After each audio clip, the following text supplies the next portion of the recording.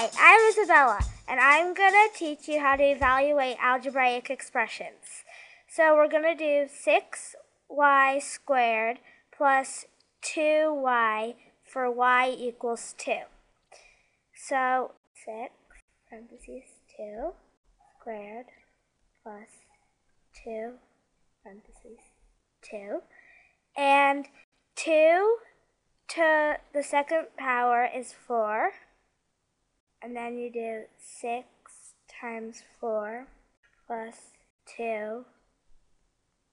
This is 2. And 6 times 4 is 24 plus 2. And 2 times 2 is 4. So 24 plus 4 equals 28. And 28 is my answer. Thank you.